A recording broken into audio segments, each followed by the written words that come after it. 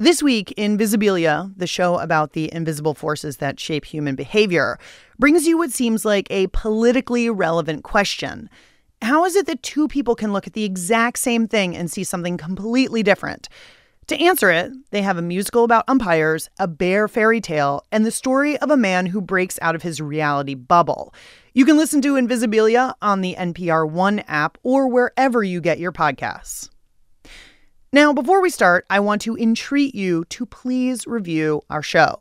Head over to Apple Podcasts or wherever you listen and let us know what you think. It really does help other very attractive listeners, such as yourself, find the show. Here is a recent 5-star review from Vanguard 16.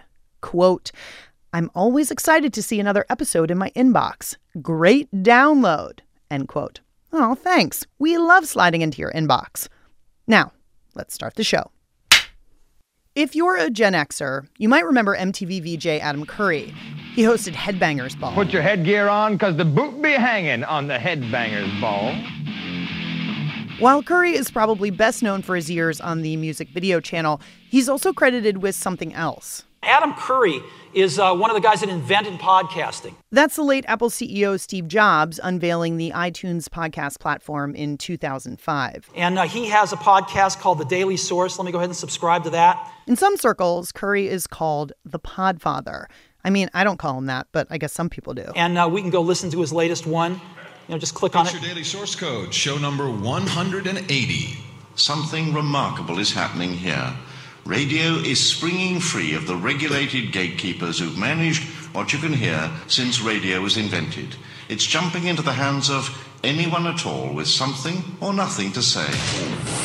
But even though Steve Jobs himself subscribed to Curry's show, if you try to find it now on iTunes, you will come up empty-handed. Adam Curry had a note on his website 2 years ago, which was him calling out to fans saying, I'm trying to put together an archive of all my shows. I don't have them. That's Jeremy Morris. He's a professor at the University of Wisconsin-Madison in media studies, and he's thought a lot about Adam Curry's conundrum. Why didn't he keep them? What happened to them? Did he throw them out by accident? Did he drag them to his trash bin on his computer or what? I think when you're making these things in 2005, you probably didn't think that the fact that you're talking into an iPod on your way to work, and on your commute was going to be something that people would want to save for posterity, Those early podcasts like Curry's suffered the same fate as the first generation of blogs. The maker stopped making them, the website went dark, and the content was lost forever to the morass of the internet. But Morris thinks he can help. If podcasters aren't saving this stuff on their own, it's sort of, this might be a good thing to start doing. I'm Lauren Ober, and from WAMU and NPR, this is The Big Listen, the broadcast about podcasts not yet lost to eternity. Each week on The Big Listen, we introduce you to podcasts you might not have heard of, and we give you the inside scoop on shows you already love. Professor Morris started thinking about this issue of podcasts that had disappeared when he was writing an academic paper. And I went back to look for some of the early podcasts that were around, in the mid-2000s, and trying to find those things was actually very difficult. So in just 10 years or so, the podcasts had disappeared. iTunes doesn't necessarily keep things that go beyond, a few years. It's a very useful service, but it doesn't necessarily keep track of these things. Other repositories that are out there are designed mostly for listening, to current stuff rather than going back and hearing really old stuff. So Morris and his colleagues at the University of Wisconsin-Madison have created the bones of a podcast archive. We'll catch up with Morris later in the show to hear about his archiving project. We'll also hear from a Pakistani-American woman about all the things she didn't know when she immigrated to the U.S. It always felt like if I didn't look like everybody else and if I didn't talk like everybody else, then it doesn't matter what I actually know how to do. And if I could just master those things, then I could learn the rest later. But first, we're going to get super gay. June is LGBTQ Pride Month. That's when the Stonewall riots happened back in 1969 that led to the modern gay rights movement. And we thought it would be nice to mark the occasion with a chat with some of our favorite queer folks. So, Lauren, I hear you have a podcast. Please tell us more about the podcast. Let's turn these tables right from the top, from the jump. Guess who's in charge of this interview? And it ain't you. Those wise guys are Kathy Tu and Tobin Lowe. They're the hosts of the podcast Nancy. It's a new narrative show all about the LGBTQ experience, from the early days of HIV to the Pulse nightclub shooting to noted gay icons, the Golden Girls. Plus, a lot of personal stories about coming out and facing demons and speculating about the queer undertones of the Harry Potter series. Plenty of kids grow up hoping for their Hogwarts letter to arrive, and of course it never does. And eventually most of them move on. It's just a book anyway. But I think this story is different for queer kids, because if you've ever spent time in any sort of closet, then the story of Harry Potter can hit you in a much deeper place. Kathy Tu and Tobin Lowe, co-hosts of Nancy. Welcome to The Big Listen. Hey, thanks for having us. Hello, Lauren. So, I am wondering why does the world need an LGBTQ-esque podcast? Because I kind of feel like didn't we already sort all that stuff out, like in 2015? Whoa. We are so far from that. Okay. I know you asked that question in a certain way to get a reaction. I appreciate you. I see you. I think for a lot of people, LGBTQ rights ends at gay marriage, sort of starts and ends at gay marriage, like what their understanding of it is. And that gets at how diverse and widespread the actual needs and rights of the community are. Mm-hmm. And so I think one of the goals of the podcast is to push people past that point of discussion and start to understand how diverse this community is and how much there's like a need to even understand each other within the community, if that makes sense. Right. And I think that came up for us with, we did an episode on gay Republicans or gay conservatives. My father was and still is a libertarian. My mother was a classic Reagan conservative. Not that it mattered. Gregory says growing up, no one forced him to be a Republican. If you want any proof that conservatism is not genetic, my sister is just about as liberal as you can get. Anyway, Gregory graduates college, moves to New York, and one day in 2008, his friend writes him an email. With a simple 5-word message. Check out Thirsty Thursday, bro. A bar mixer hosted by the Log Cabin Republicans. I showed up and I was met by, people who I quickly felt were family. And remember, at the time, I was not even a registered Republican. But for Gregory, it's like he found his people. After all these years bugging boyfriends by insisting on watching The O'Reilly Factor every night at 8 o'clock sharp, I was finally able to talk with other people who also insisted on watching The O'Reilly Factor with their boyfriends at 8 o'clock sharp every night. Why did you want to, with the gay Republicans, what was of interest to you? Why did you want to delve into that sort of right off the bat? That was one of your first couple of episodes. Well, it honestly started with this article that Dominic Holden of BuzzFeed wrote. We co-produced that episode with him. And especially in the more extreme ends of this gay conservative movement, there are people who, sort of have been able to be like, we have gay marriage now. I'm sort of done with the LGBTQ rights at large. Like, I'm accepted within this conservative movement because they, in some ways, sort of shrug when you ask them about gay marriage. Mm-hmm. So there is this conversation, especially in that episode, about who gets left behind if you start and stop talking about rights at gay rights. Mm-hmm. Yeah.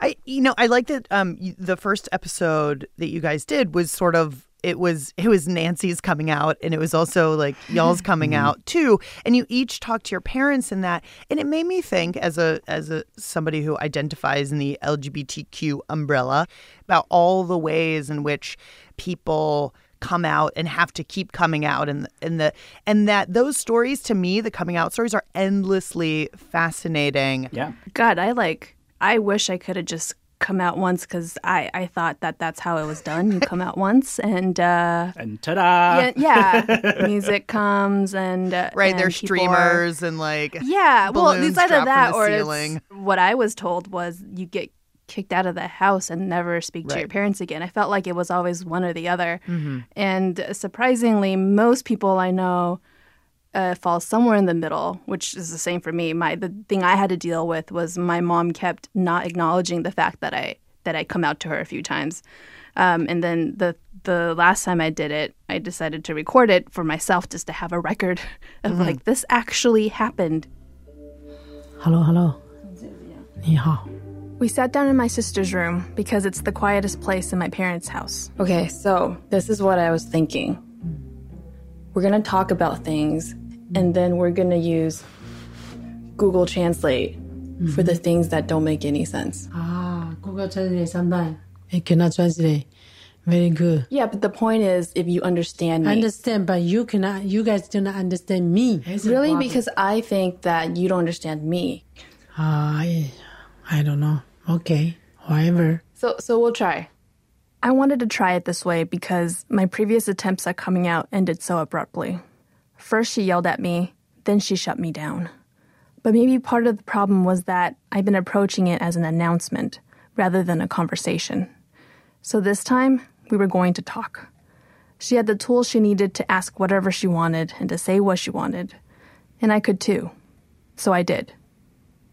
Part of me not liking myself for so long is that I had to keep hiding part of me from you because you refused to talk to me about it. Mm-hmm. And I mean, I'm not completely gay, but I'm mostly gay. Mm-hmm. That's not something you choose to do. It's just something that you are. Does that make sense? Yeah. 如果你觉得你自己一定要那样做才比较高兴，才会觉得more comfortable，那你就这样去做。If you feel that you need to act this way to be happy and more comfortable, then go ahead. 如果今天你真的要做这样的决定，做这样的选择 If you make this decision, or when you meet the right person, I guess I can't do anything about it. Go ahead, I'm gonna do. 但是你要我 totally support 你。But if you want me to totally support you, 我现在还不能完全。I can't do that yet. And Tobin, your experience, as you outlined in your first episode, was very different. Yeah.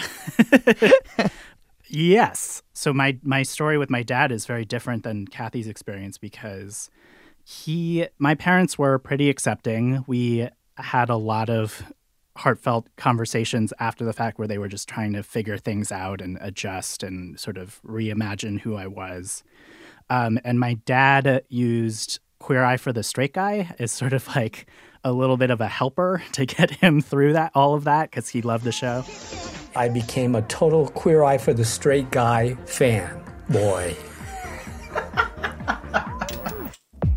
There were guys that I thought would be really fun to learn from and hang out with for a week.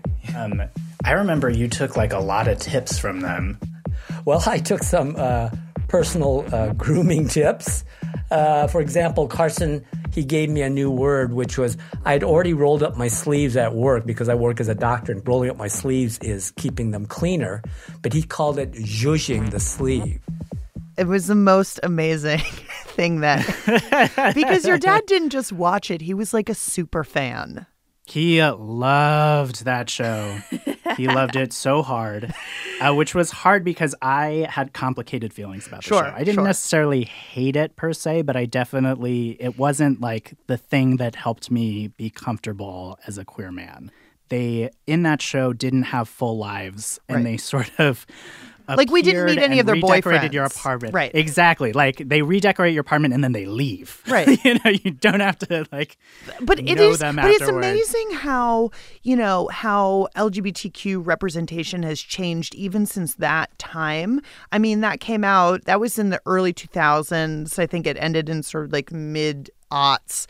But do you even think that is the right sort of measurement, the right yardstick we should be using, that like seeing somebody who you identify with? Well, I think it's that I think about moments where on any level I have seen something on TV or listened to something and I can identify with something, and the relief that you feel that you're not alone is immense. Mm-hmm. And I also think that it's important to sort of acknowledge that sometimes you don't realize what you need until you see it. Mm-hmm. Ooh, I just got back from A Camp, and it was a queer normative space for queer women. Mm-hmm. And I thought that before I went to A Camp, I didn't need A Camp. I needed to be a queer space. Mm-hmm. Then I went and I was like, I didn't realize I needed this, Mm-hmm. and how inclusive it was and how it made me feel like I belonged to a community that I didn't necessarily had before. Mm-hmm. Are you all hearing from people who don't identify as LGBTQ who are listening and learning? Yeah. It's been really kind of a lovely thing. We got an email from somebody who literally the opening sentence was something like, I'm a 55-year-old white hetero cisgender man and I love your show. Yeah, there have been a few of those. Yeah. And there's also been people, parents of queer kids that have been listening to, I feel like they're listening to sort of make themselves feel better that, their kids are in a community. Yeah. Right. I feel like that's a lot of responsibility for you too. Ugh. Well, I don't think that we don't come off. We try to present ourselves not as experts. Everybody, every voice in the show is telling their story from their own perspective, and I think we've said this a few times. We're not coming at it as providing it like an educational experience, right? But more so, everybody's experience gets heard. Kathy Tu and Tobin Lowe are the co-hosts of Nancy from WNYC Studios. To find out more about their show, check out biglisten.org. Remember Professor Jeremy Morris from the top of the show? He's the guy who's trying to prevent podcasts like Nancy and the hundreds of thousands of other shows out there from getting chucked onto history's discard pile. And he's doing that with a new archiving website called Podcaster, but with an R-E, not an E-R, because he's Canadian. The way it differs from iTunes is that it's going to allow for kind of advanced research on different shows. And also, if some of these shows go offline, like, if for whatever reason, well, I won't use the big listen. That would be No, too for depressing. shame, Jeremy. We're never going offline. We're going to be the last remaining podcast ever. All right. That sounds like a reality show, Exactly. Which podcast will make it? In all seriousness, up to this point, there hasn't really been a mechanism for preserving and searching old podcast episodes. But if all goes according to plan, Morris's project will address that. In simplest terms, it's a database that works sort of like your podcast subscription thing on your iPhone or on your computer. We tell it to go out and collect all sorts of podcasts. Podcaster is still in beta form, but when it's fully built out, it'll be like a fancy academic database, but for podcasts. Being able to search by date, or being able to search by genre, or being able to search by keyword. We also have transcripts of a lot of these podcasts. So ideally, at some point in the future, you're going to be able to search for a keyword and it's going to show up in the transcript as well. This might seem like some nerdy librarian stuff, but if you have ever tried to find a podcast about, say, hummingbirds or peanut butter or culottes, for example, you will know that there is virtually no search tool out there that will help you. We're going to dip out for a quick break right now, but stay tuned because later in the show, we're going to keep the LGBTQ pride theme going with expert banterers, musicians Tegan and Sara. It's end of times on the earth right now, so just go ahead and make up whatever words you want. We'll just banterers away. But first, we'll catch up with Misha Youssef, the Pakistani-American woman behind the podcast Beginner. I didn't know things that other people knew, and that's part of the exploration in the podcast is also of the question, like how much of this has to do with me being an immigrant and how much of this has to do with the family that I come from or the particular socioeconomic background that I'm from or my personality type. That's coming up in a sec. Stay with us. This is NPR.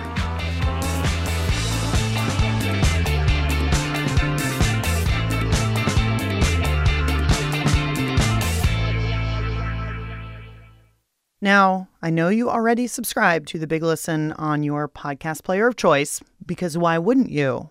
But have you subscribed to our newsletter yet? What? You have a newsletter? Yes, we do. It's where you can find a weekly preview of the show and tons of additional podcast recommendations. So just go to biglisten.org and click the purple button under my face.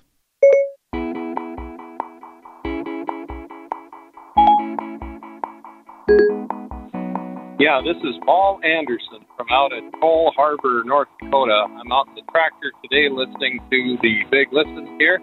And the podcast that I enjoy happens to be the Shark Farmer podcast from Rob Sharkey over in Illinois.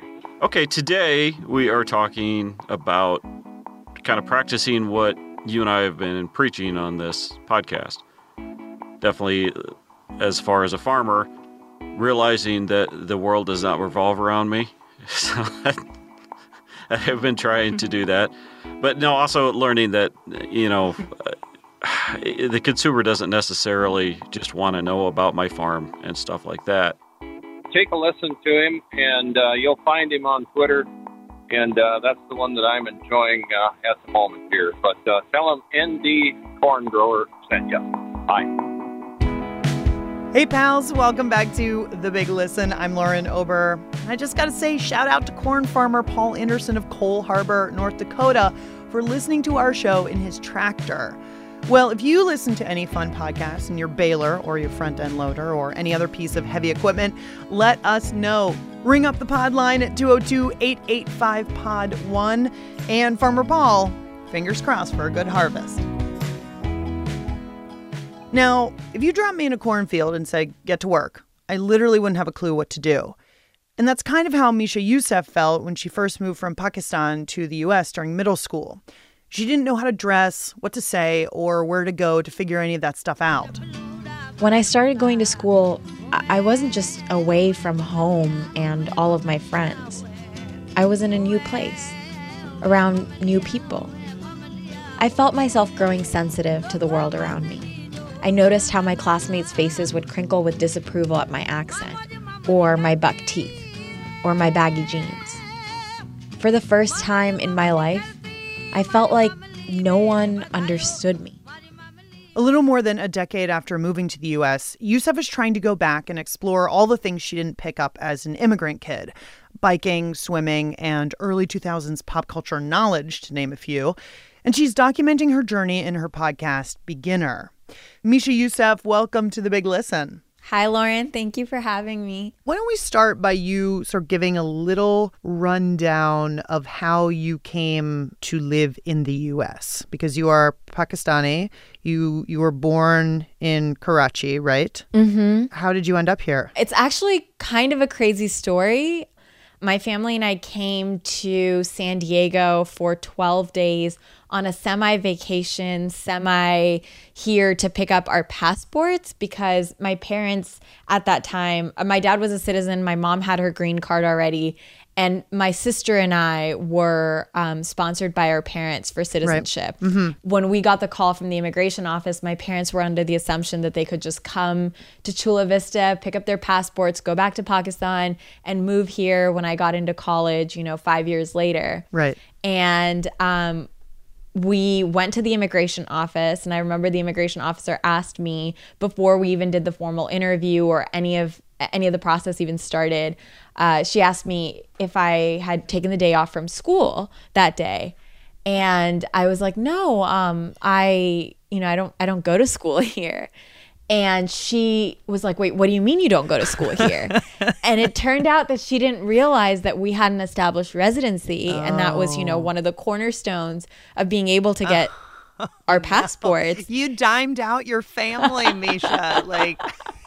Oh, man. But we weren't trying to hide anything. That was all in the open. I don't know how my dad missed that part. But wait, so you guys, can I interrupt? So it was supposed to be a vacation. And you were supposed to go back. What happened with everything in Pakistan? Your lives there? That's a great question. My dad had a number of restaurants in Pakistan. He was a pretty well-known restaurateur. And my mom had a job as a professor at a women's college.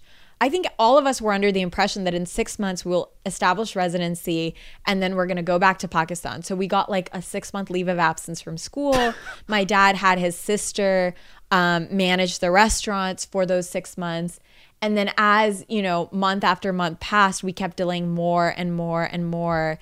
And I think at some point my parents, once we moved from San Diego to Palos Verdes in Los Angeles, I think my parents realized that that's actually where they wanted to live and what the kind of future that they wanted for us. So because you moved at a very sort of formative age and because there was all this disruption, there were things that you didn't pick up on.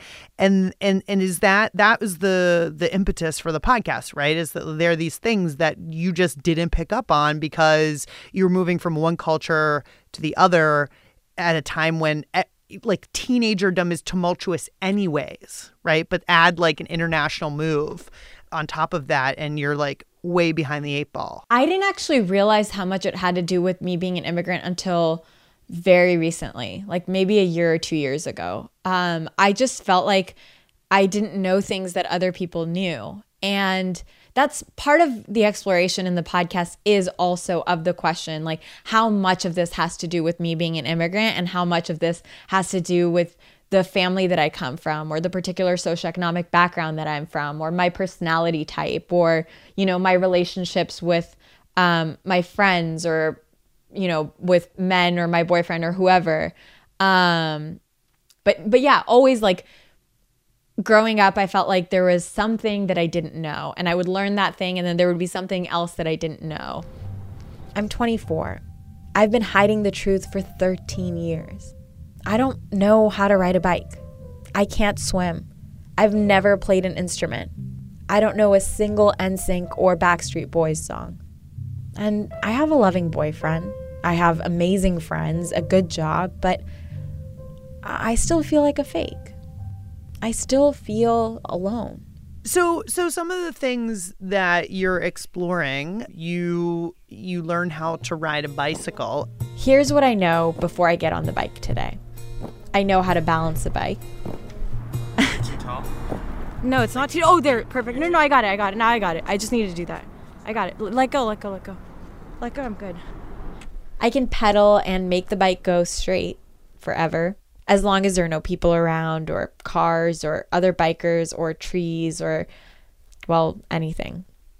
What that means is I can't start and stop the bike without getting the pedal in exactly the perfect place.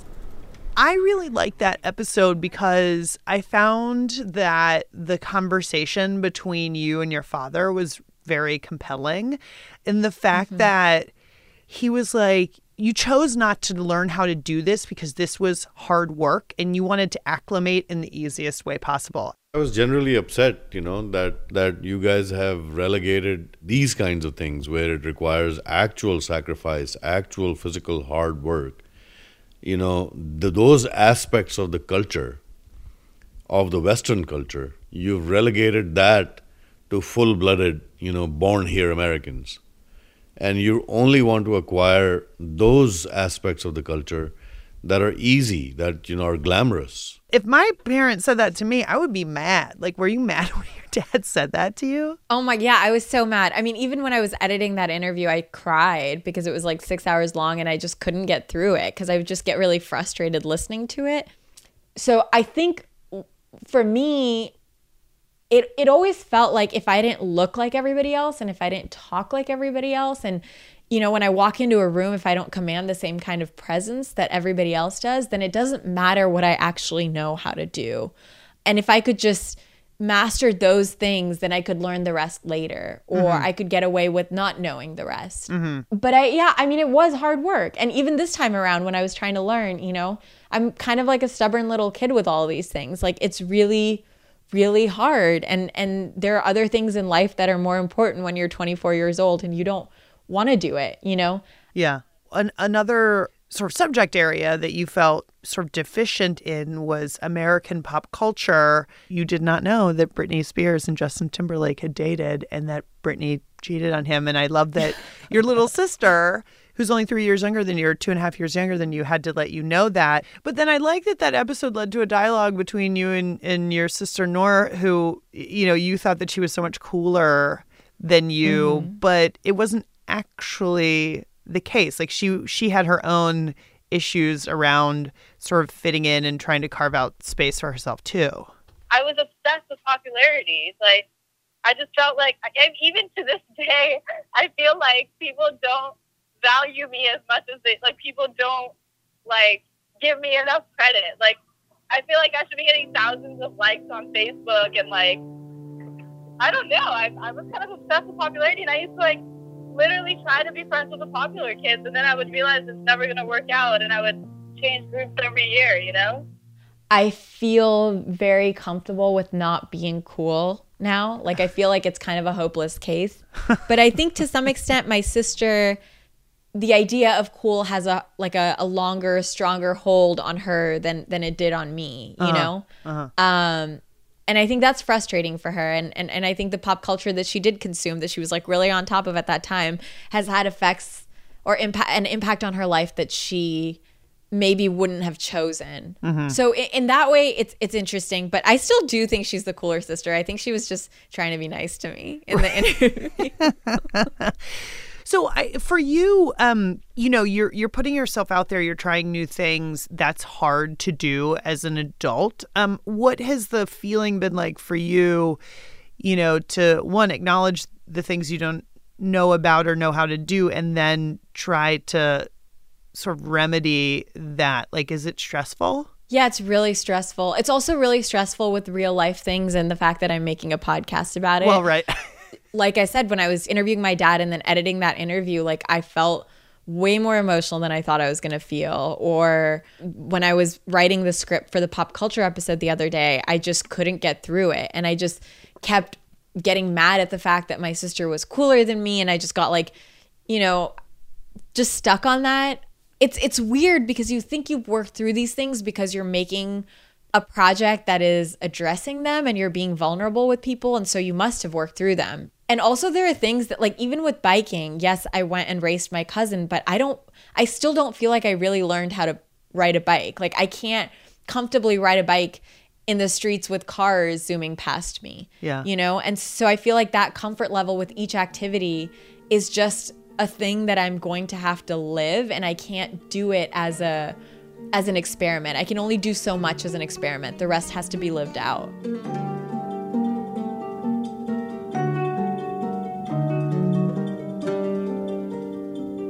Misha Youssef is the creator and host of the independent podcast Beginner. To find out more about the show, hit up biglisten.org. We're going to take a tiny break right now, but when we come back, we'll catch up with Canada's favorite twins, Tegan and Sara Quinn, about how podcasts have become an important part of their lives. Neither of us have driver's licenses, and so podcasts really have become this really like thing for us because we walk and we take buses and trains and we travel all the time, and podcasts have really changed our lives because, you know, it's taken that radio listening that we do at home and you know, really like opened up this like incredible spectrum of learning. That's coming up next on The Big Listen. Stick around. This is NPR. Hey, pals, if you're looking for another podcast to try, how about checking out NPR's Planet Money? Even if you think you know it, give it a fresh listen. They're like your smart friends that help you understand complicated things you never even knew you wanted to know about all kinds of topics. Light stuff like who creates those made-up seeming holidays, like International Marshmallow Day, and heavy stuff like how to calculate slavery reparations. Find Planet Money on NPR One or wherever you get your podcasts.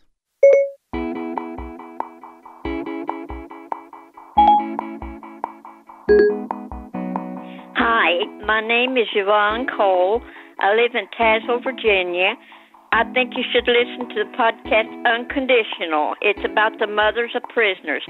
I like it because it's very frank. It tells how things are and how mothers feel. The phone rang and it was somebody identified themselves as a reporter from the Ottawa Sun. And they said, "Do you know where your son is?" And I said, "No, I don't." And they said, "Do you know that his friend," and they named him, "has been stabbed and he's died?" And I said, "No, I don't know that, and I don't know." And I hung up after that. I think I actually screamed. And I'm so thankful you're giving these women a chance to voice themselves. Thank you. Hey, pals, welcome back to The Big Listen. I'm Lauren Ober, and if you want to be like Yvonne from Tazewell, Virginia, and give a voice to a podcast you think deserves to be heard, then call us up. The pod line is 202-885-POD1. We look forward to hearing you gush. All right, friends, it's that time again. We call it Listen Up, and it's the part of the show where we grill some pretty cool folks about what podcasts they are into these days. And today, just in time for LGBTQ Pride Month, we're hanging out with the musical duo Tegan and Sara. The 36-year-old twins have been making music together since they were 15. And as long as they've been playing music, they've been open about being gay, which is a big deal. I choose to be a visible minority every day. I come out every day. I actively look for ways now to talk about who I am because I want to live as openly as I can, but I also want to inspire those who living and being themselves is a tremendous effort and takes a tremendous amount of courage. Can you come a little closer? But for our purposes today, they're also just big podcast nerds. Tegan and Sara Quinn, welcome to The Big Listen. Thank you. We're so thrilled to be here with you. I appreciate that because you guys are busy. You're making music. You're touring, right? What are you guys up to these days? So we are mostly touring right now, and we're sort of in what we like to call the touring cycle, which generally for us is about 2 years.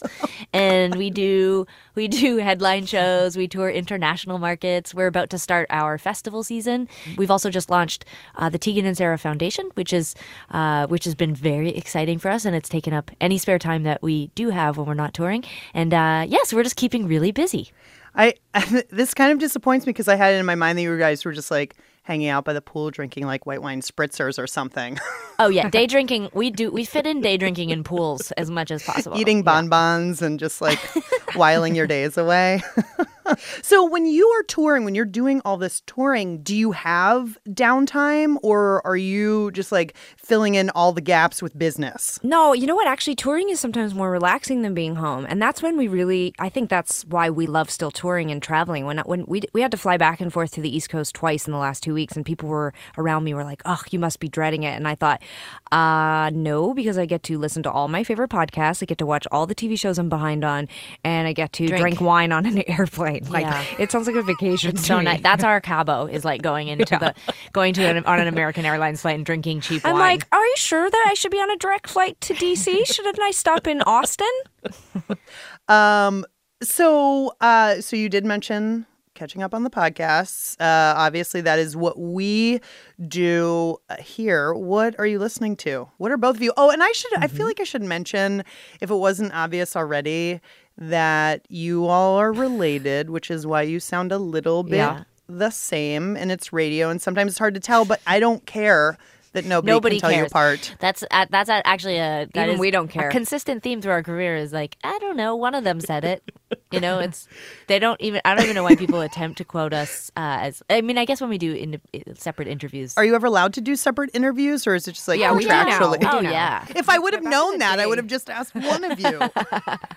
It's interesting about podcasts because before podcasts were a thing.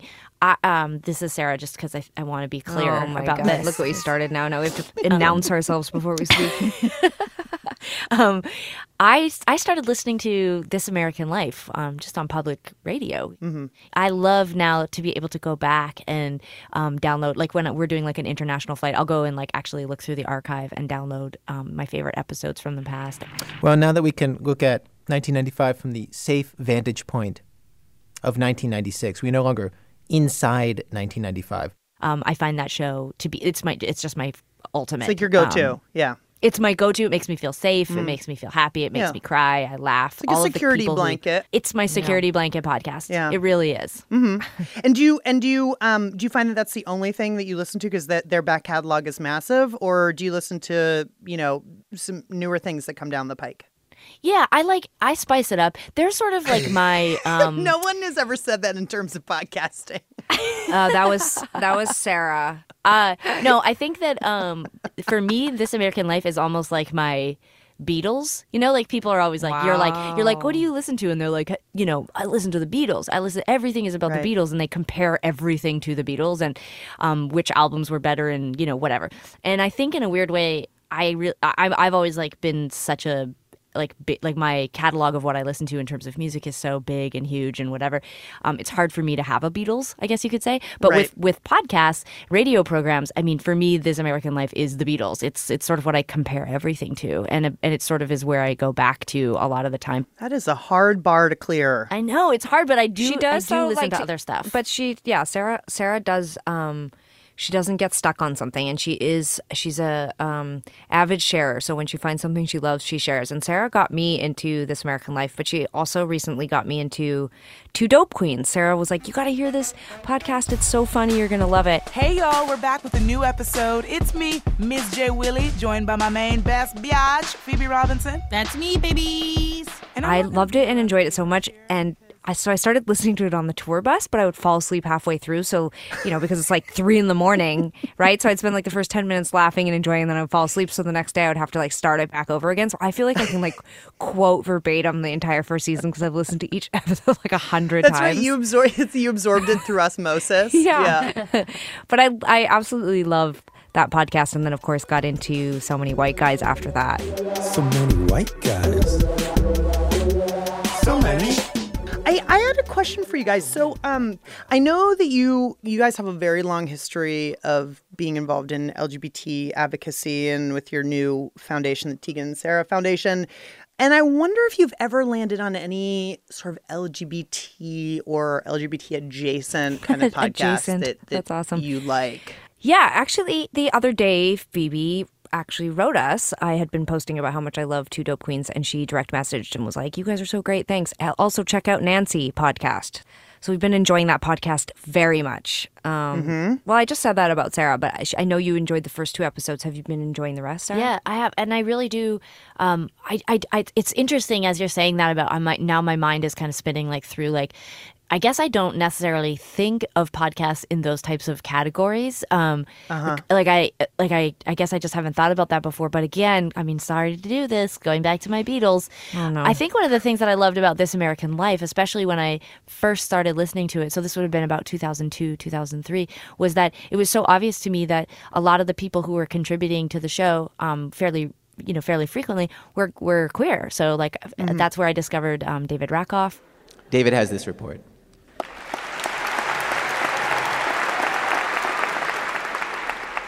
Television and I broke up a long time ago. Before this assignment, it would have taken me at least 4 months to watch 29 hours of TV. I know how that sounds.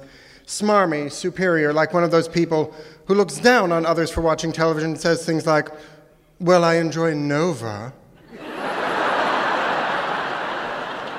It was one of the first examples for me of LGBTQ issues and people sort of integrated into a podcast or a radio show that really didn't have to necessarily be specifically LGBT focused. Mm-hmm. And also sometimes the stories or the pieces that were being done by a person who was obviously identifying somewhere on the LGBTQ spectrum. But sometimes their stories or, the whatever they were talking about had nothing to do with being queer. Yeah, so absolutely. I thought it was a very interesting way of showing that there is a way to sort of speak both as a queer person and about things that are related to being LGBTQ, but have a broader audience be interested in those things, and also have the perspective of a queer person sort of looking at other issues, whether it's like something that's going on in the education system or whatever. Well, and I feel like that's why Nancy's going to be, I think it's such a cool podcast, because I think that even though it is about it's queer stories and queer people, like I think that they're really amazing stories and they're really relatable. You guys are such excellent talkers. I think in your, among your fans, you're known as great stage banterers. Mm-hmm. Banterers. I don't think a banterer is a word, but I'm gonna make it up. Who cares? I'm gonna go with it. So, but has anyone ever said, "Oh, you guys should have a podcast"? Oh my God, seriously, it's like you're reading my mind, because I wanted to, I wasn't necessarily gonna bring it up if there wasn't an appropriate time, but it's something we talk about all the time. Is that Sara and I? It truly has changed our lives. Like, neither of us have driver's licenses, and so podcasts really have become this really thing for us, because we walk and we take buses and trains and we travel all the time, and podcasts have really changed our lives because it's taken that radio listening that we do at home and really opened up this incredible spectrum of learning and ideas and whatever. Anyway, point being that in the last couple of years, we've brought it up with our managers a few times that we're really interested in the idea of having our own podcast. And they did some sort of initial investigating, and they kind of came back with like a bit of a Debbie Downer, like, nah, nobody really thinks that that's a good idea, or it's like not they were talking. Who are these people? Well, they were like saying that a lot of the people fire them. Yeah, they were basically saying that a lot of people kind of had like it's hard to get people to listen, and you can't get people to pay, and we were sort of like, well, we just love the idea of telling stories. Let me tell you that even if you guys just burped into the microphone for a half an hour, it would go straight to the top of the charts. Like a few people would listen. Like more than a few people would listen. I would love to continue to gas bag with you guys all evening. However, I imagine that you have things to do, and I'm cognizant of your time. But I so appreciate your time, and it's been an absolute pleasure to chat with you both. Oh, for us too. Thank you so much for having us. It was awesome. So fun. And listen, when you want to get your podcast off the ground, we're going to hit you up. Just give me a call. Yep. Okay. Seriously. You're going to be like changing your phone number, but okay. It's going to be like 2 a.m. Just call to spitball some ideas. New phone, who's this? Yeah. Who dis? Who dis? Treat me like your boyfriend and trust me like a very best friend. Kiss me like your boyfriend. You call me up like you would your best friend. Tegan and Sara Quinn are Grammy-nominated musicians and founders of the Tegan and Sara Foundation. To find out more about their music or any of the podcasts they recommended, check out biglisten.org. While you're there, have a listen to our extended interview with the pair. They were epic chatterboxes, and they had lots more recommendations that we couldn't fit in today's episode. We have almost reached the end of this week's episode. Oh, sad tear. But before we let you go, it's time for Chartography.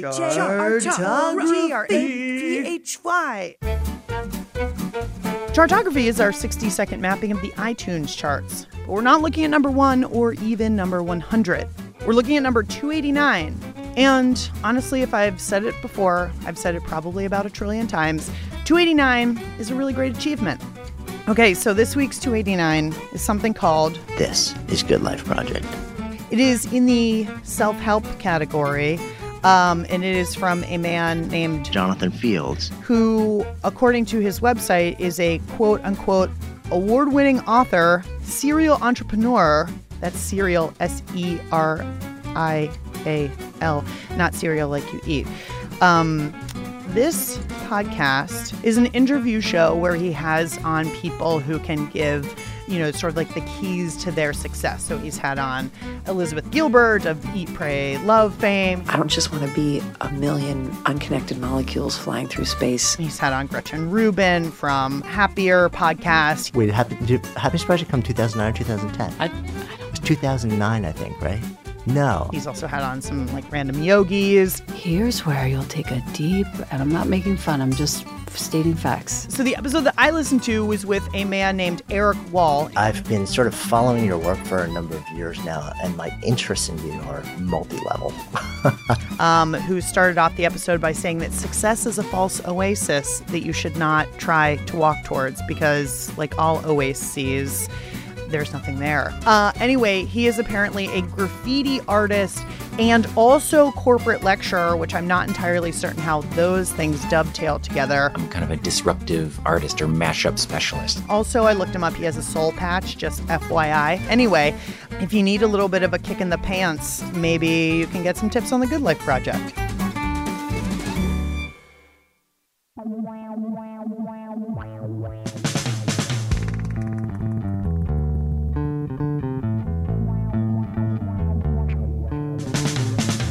Want to listen to The Big Listen on the go? Well, you can. Just go to Apple Podcasts or NPR One or any fine purveyor of podcasts and hit subscribe. Then we'll be dropping into your feed like magic every week automatically. You don't have to lift a finger. Now, here at The Big Listen, we don't require a pledge of loyalty, but we would like you to follow us on Facebook and Twitter. We're at Here Big Listen. That's HEAR Big Listen. If you want to send us contemporaneous memos, our electronic mail address is biglisten@wamu.org. The show today was produced, mixed, and edited by Jacob Benston, Daisy Rosario, Ponce Rutch, and David Schulman, who also composed theme music. Other music in the show came from Army Navy, the band, not the store. I, Lauren Ober, was busy shanking golf balls at Bedminster. The Big Listen is the brainchild of boss lady Andy McDaniel and her boss man JJ Yore, and is produced by WAMU and distributed by NPR in Washington, D.C., capital of America. And now a few final thoughts from Professor Jeremy Morris from the University of Wisconsin-Madison about the importance of preserving podcasts for the future. Yeah, if you think about silent films that we study, I think we've lost something like 90% of silent films that were created, right? So we have a very limited view of the things that were helped to shape that film industry and that kind of represent the people at that time. Same with early radio. And podcasts may be just as vulnerable to the shifting sands of time as early radio and films, despite our seemingly limitless digital storage capabilities. Why do we need to save these things? I think there's an argument to be made, like with any history, that we learn from the things that came before us, right? That we learn about who we were, and therefore we can think about where we're going and who we want to be moving forward. I'm so inspired, I'm going to go archive this episode right now. Till next time, keep listening, America. This is NPR.